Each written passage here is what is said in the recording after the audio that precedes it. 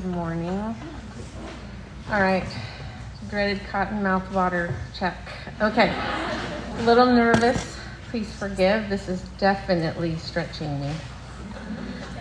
Well, as Dawn said, I'm a mother of 4, ages 25 to 12, and blessed with an adorable 19-month-old granddaughter, Emmy, and a little grandson due in December, Christmas baby, who currently remains nameless. My son keeps saying it's probably going to be a game day decision.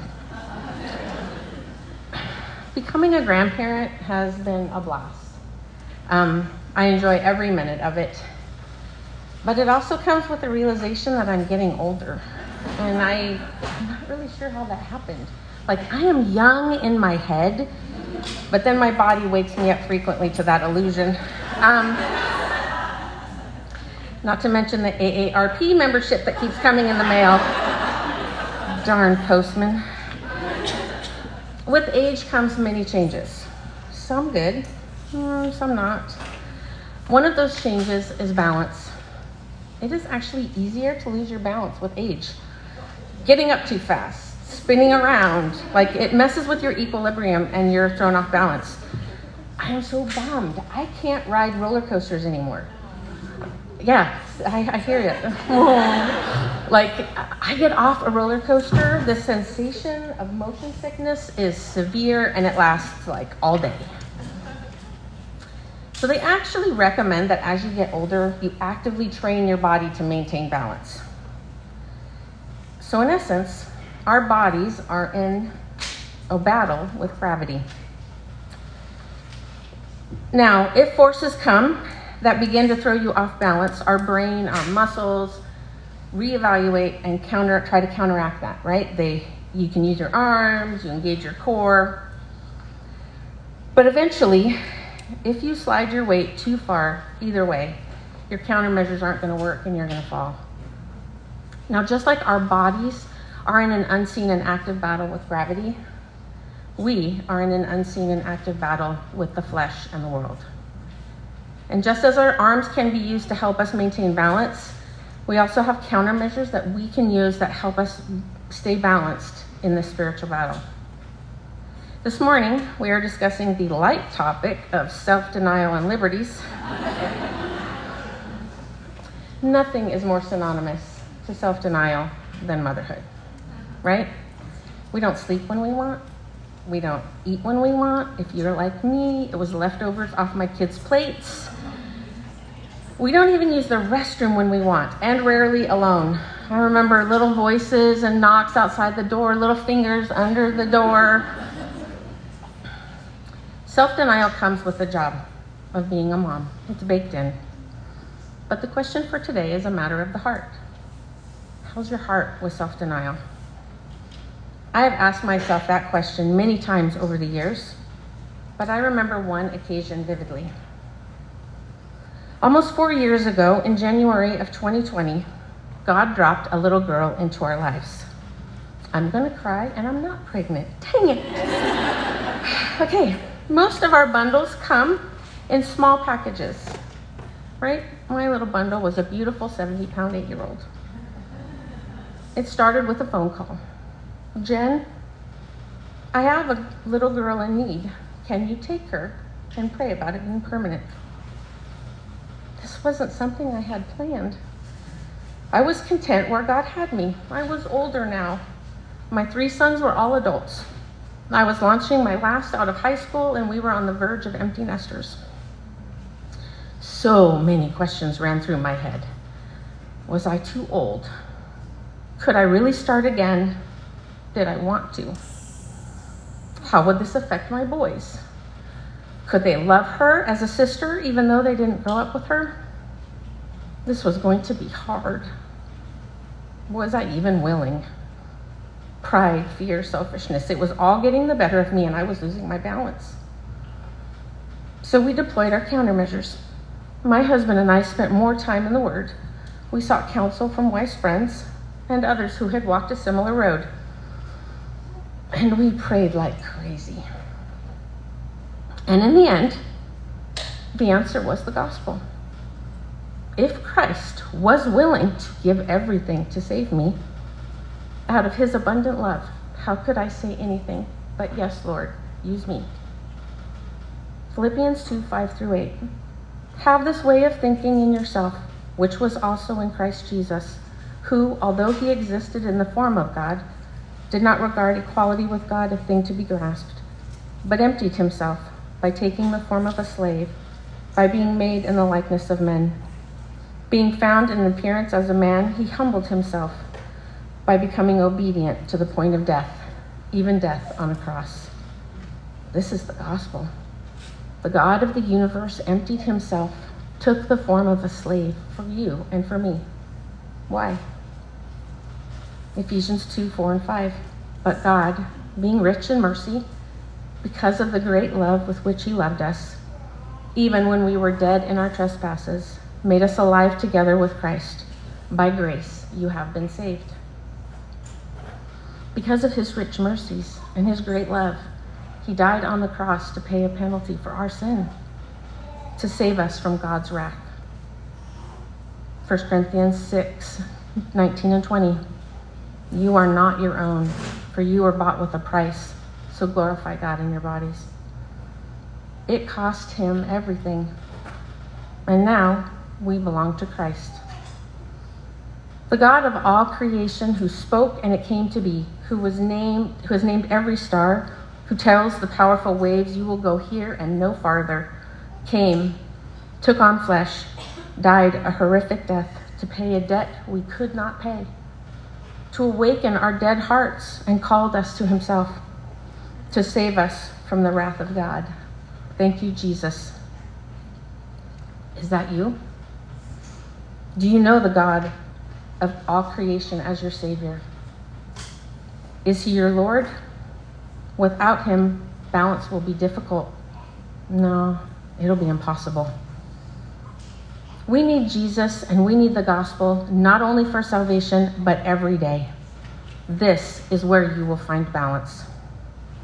As we contemplate who God is, who Jesus is, and what he has done for us, and what he continues to do for us, compared to who we are and what we deserve, this is where we become balanced. Because this leads us to a complete dedication of ourselves to God, a dying to self and a devotion to Christ. Because we deserve nothing short of his full wrath, yet as Christians we have received unspeakable mercy, love, forgiveness, kindness, and grace.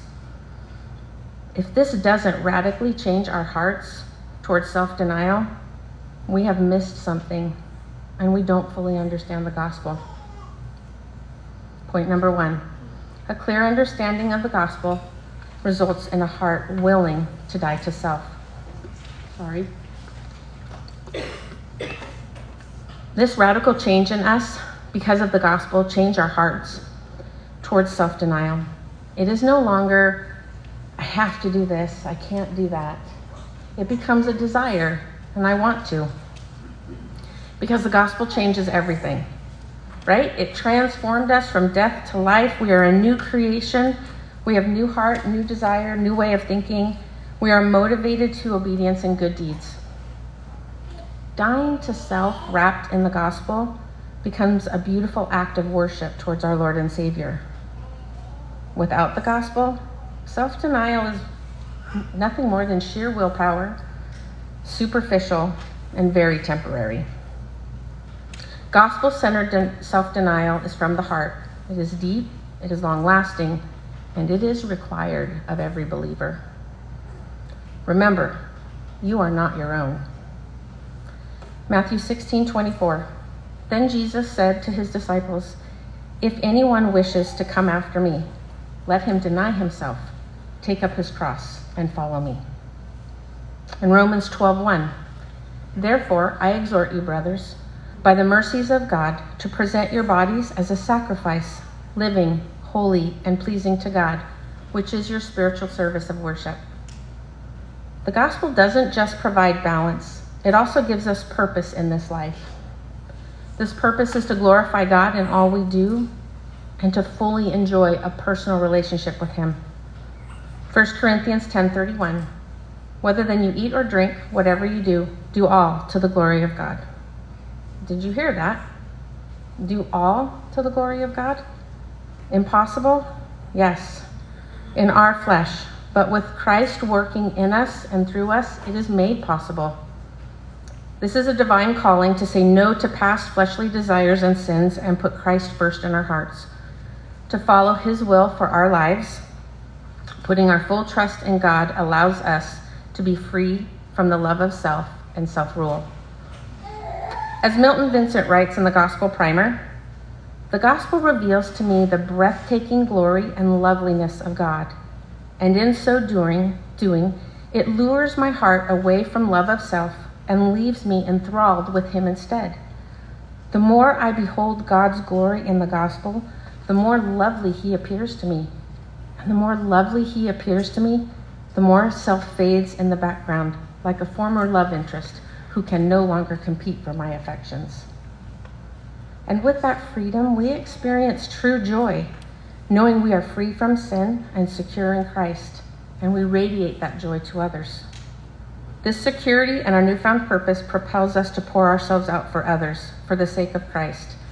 As Pastor Chris always says, to put Christ on display to a watching world. So what does my life look like to others? What does your life look like to others? Are we radiating joy to our kids, our husbands, other moms? This is a powerful quote by Spurgeon. The Bible is not the light of the world. It is the light of the church. But the world does not read the Bible. The world reads Christians. You are the light of the world. So what does the world see in our lives? A heart of joy, someone who loves their God-given role?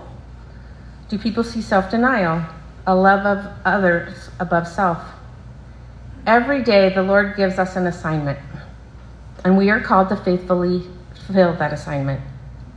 So what is your God-given assignment today as a wife, as a mom, and as a friend? And what self-denial will be required? Maybe to love and train a difficult child? To be continually interrupted and yet with patience lovingly discipline that son or daughter? To be a cheerleader and an encourager to a tired and overworked husband who isn't very pleasant to be around? To say yes to intimacy even when you are tired from your day? To choose to put down the phone and play with your kids? To delete apps that are sucking your time? To choose to go to bed early and give up me time so you can have time with the Lord in the morning? Maybe to submit to your husband and his strict budget for the betterment of your family's finances. Heart check. So how's your heart with your assignment? With dying to self? Are you off balance?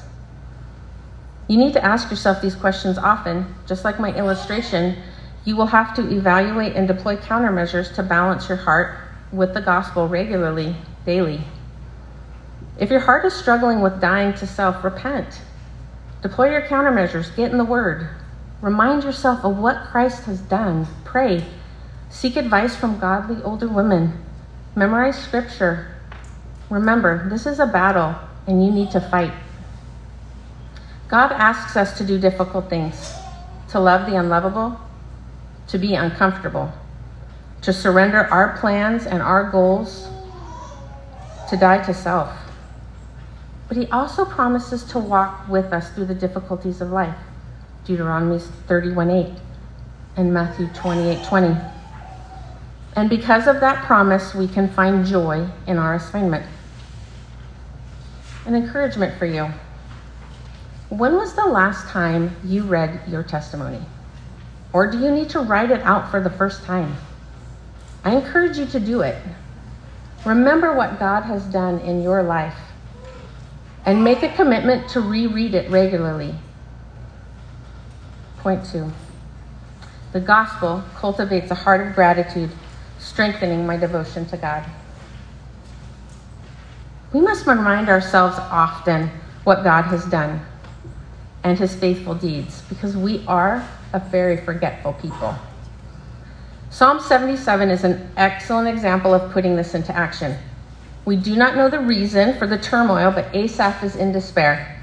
His life is a mess. He can't sleep. Verse 4, you have held my eyelids open. I am so troubled that I cannot speak. His heart continues to despair and complain. He is losing his balance. Verse 9, has God forgotten to be gracious? Has he in anger shut up his compassion? But then we start to see a shift. Verse 11, I shall remember the deeds of the Lord. Surely I will remember your wonders of old. And here the psalm becomes a psalm of praise. Verse 14, you are the God who works wonders. You have made known your strength among the people. Guys, this is how you regain your balance, by remembering who God is and what he has done and giving thanks.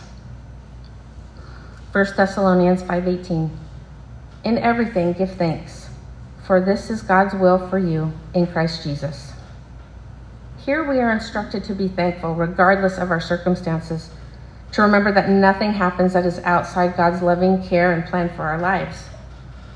We are called to be joyful and thankful always. But what about when our assignment comes with disappointment, pain, grief, or sorrow? We have a God who can sympathize with us, Hebrews 4:15 and 16, who draws near to the brokenhearted, Psalms 34:18, who collects our tears in a bottle, Psalms 56:8, who comforts us, 2 Corinthians 1:4. J.I. Packer writes, in knowing God, our relationship with God and Jesus is more sweet, more vivid when the cross is heaviest. We are a forgetful people, and we need to actively cultivate thanksgiving in our hearts through reciting the gospel daily. Then we will continually be in awe of who God is and his immense love for us. God will loom large in our hearts, and the view of self will diminish. The gospel keeps us balanced and grateful. In Nancy Lee DeMoss's book, Choosing Gratitude, she asks this question: are you a worshiper or a whiner? Are you known for having a heart of thanksgiving and worshiping with gratitude? Or are you a complainer and prone to ingratitude? Ouch. So how does this play out in life? It's a matter of the heart. How's your irritation level when disciplining your son or daughter for the umpteenth time? Are you frustrated with 9 loads of laundry, or thankful that you have that many clothes? When we view our circumstances through the lens of the gospel, we come to realize we are not destined for the wrath we deserve. Now we can view any day, task, or responsibility we are given as a blessing. Are we a half-empty people? We shouldn't be. Out of Christ's mercy and love, we not only have been saved from what we deserve, but richly blessed with every spiritual blessing, Ephesians 1:3. If we struggle in this area, we are focused on self, not the gospel. How can we expect to teach thankfulness to our children when we ourselves are not thankful? Remember the old saying, more is caught than taught. Judges 2:10 always stuck with me over the years as a stark warning. And all that generation also were gathered to their fathers, and there arose another generation after them who did not know Yahweh or even the work in which he had done for Israel. Guys, this is the first generation in the promised land. Their parents wandered the desert. How did they not know? No wonder their hearts wandered to other gods. This was not a legacy I wanted. I was determined that my children would know the mighty works of God and his faithfulness both in my life and our families. If we do not teach them what God has done, how will they know? Why would they be thankful? And why would they follow him? So many beautiful things grow in the soil of gratitude. Cultivate that in your children's heart as well as your own. Look for ways to express heartfelt gratitude towards the Lord and those whom he uses in your life. Look for creative ways to include your kids in those expressions of love to God and others. Gospel-centered people are thankful people. An encouragement for you. Write an encouraging note or text to your husband, thanking him for his hard work, his sacrifice for your family, and how much you appreciate it and how much you respect him. Guys, this is huge. Coming from someone who's been married for 34 years, do this. Let your kids hear you verbally tell God thank you when he has answered a prayer or met a need. Let them see a heart of thankful praise. Send a heartfelt note to an elder at the church, thanking them for the care of the church and the sacrifices they must make to do it so well. Like I said, my husband and I have been married for 34 years. I don't have 34 years worth of memories in my head. I can remember bits and pieces over the years, but so much has slipped my memory. Sadly, the same is true of God's faithfulness in my life. What have I forgotten? I don't want to forget the time that my husband was out of the country. My 3 little boys and I were all sick, and I was exhausted. There was a knock on my door, and a sweet friend showed up at my door with a basket of toys and medicine for my kids. She had me lay down and rest, and she took over the care of my boys. She gave them a bath, and she put them to bed. This was the Lord's loving kindness to me. Thank you, Jesus. If I had started writing down one way God had been faithful to me every day since he saved me, I would have 12,700 entries. Wow. Yes, I'm that old. What would be your number? Heart check. Start a gratitude journal with me. Write down all the ways, big and small, God has been faithful. Don't worry about chronological order. Just write them down as they come to mind and keep it going for the future. This will be such an encouragement for you to read when your heart is slipping out of balance. And also to your family as you reread these together.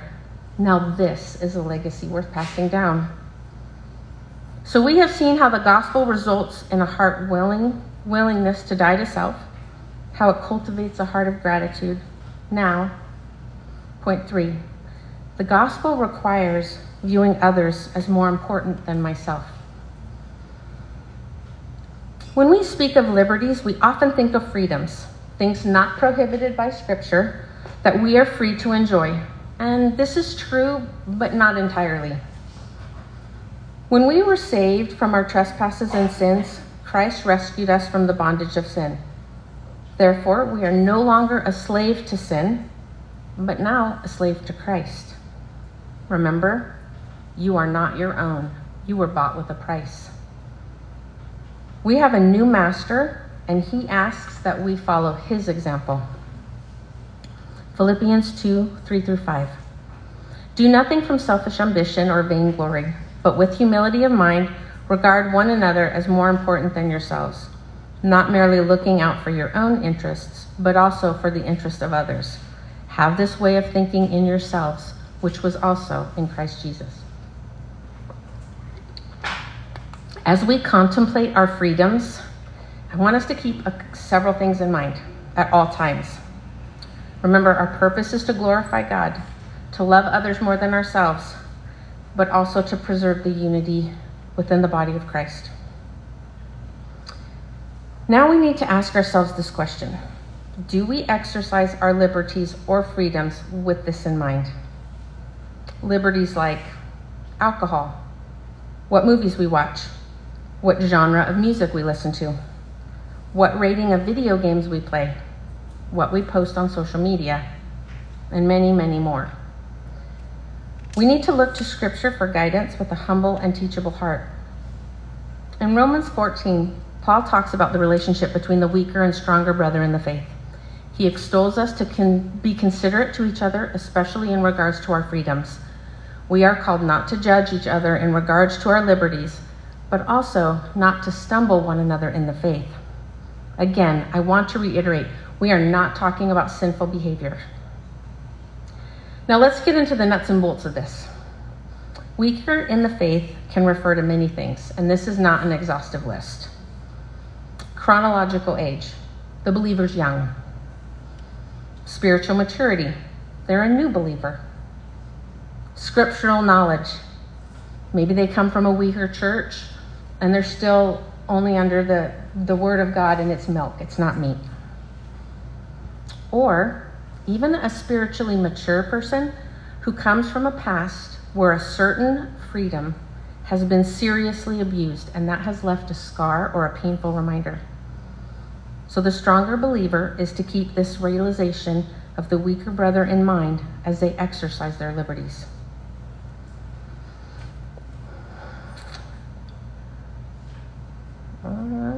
Lost my place. The responsibility of self-denial lands on the stronger brother. This requires that we pay attention to those around us. Do not presume, because a freedom is available to you, that it would be wise to partake of that in public. Also, is it wise to flaunt that freedom enjoyed privately on social media? Ask yourself, why do I feel the need to post this? Will I stumble a friend with my liberty? Will this hinder someone's walk? Or even, could my freedom hinder someone coming to Christ? We need to exercise wise restraint with our freedoms. We need to be willing to deny ourselves for others, but ultimately for Christ. Remember, he is our example. He emptied himself. Mark 8:35, for whoever wishes to save his life will lose it, but whoever loses his life for my sake and the gospel will save it. Now to the weaker brother in the faith. Remember our purpose statement for this section: to glorify God in all we do, love others more than we love ourselves, and to preserve unity with the body of Christ. We need to handle these situations with truth and grace. If a particular liberty is stumbling you, first ask, can this be covered by grace? And if it can, let it go. But if not, you must be willing to approach your fellow believer with love and humility and express your heart honestly. And we all need to prepare our hearts that we are willing to hear tough things, even how our freedoms might be stumbling another. Now, what about when a particular liberty starts to lead our hearts away from Christ and we start to lose our balance? Guys, there are freedoms that pull our thoughts, our emotions, and our actions away from a desire to glorify God. Do you know your weak spot? Are you willing to admit them to others? The danger here is we can continue in that liberty, something seemingly innocent, and no one is the wiser that this is an area that we struggle. And maybe we need accountability, someone to encourage us to make a wiser choice with our time. For me, I don't watch HGTV. I love home improvement shows, but they tend to foster discontent in my heart, and I find my heart leaning towards ingratitude for the beautiful home that the Lord has provided me. What about you? How about Instagram? Does it foster maybe a heart of jealousy, discontent, envy? Certain music. Does it stir up old memories, draw your mind and emotions where they should not go? Certain movies maybe make you discontent with your current relationship. Danger romance movies, especially when your husband is not romantic. Video games. Your guard falls after playing, and so does your choice of words. Paul Tripp says, a good thing can become a bad thing when it becomes a ruling thing. 1 Corinthians 10:24. Let no one seek his own good, but that of the other person. Have you lost your balance? Repent.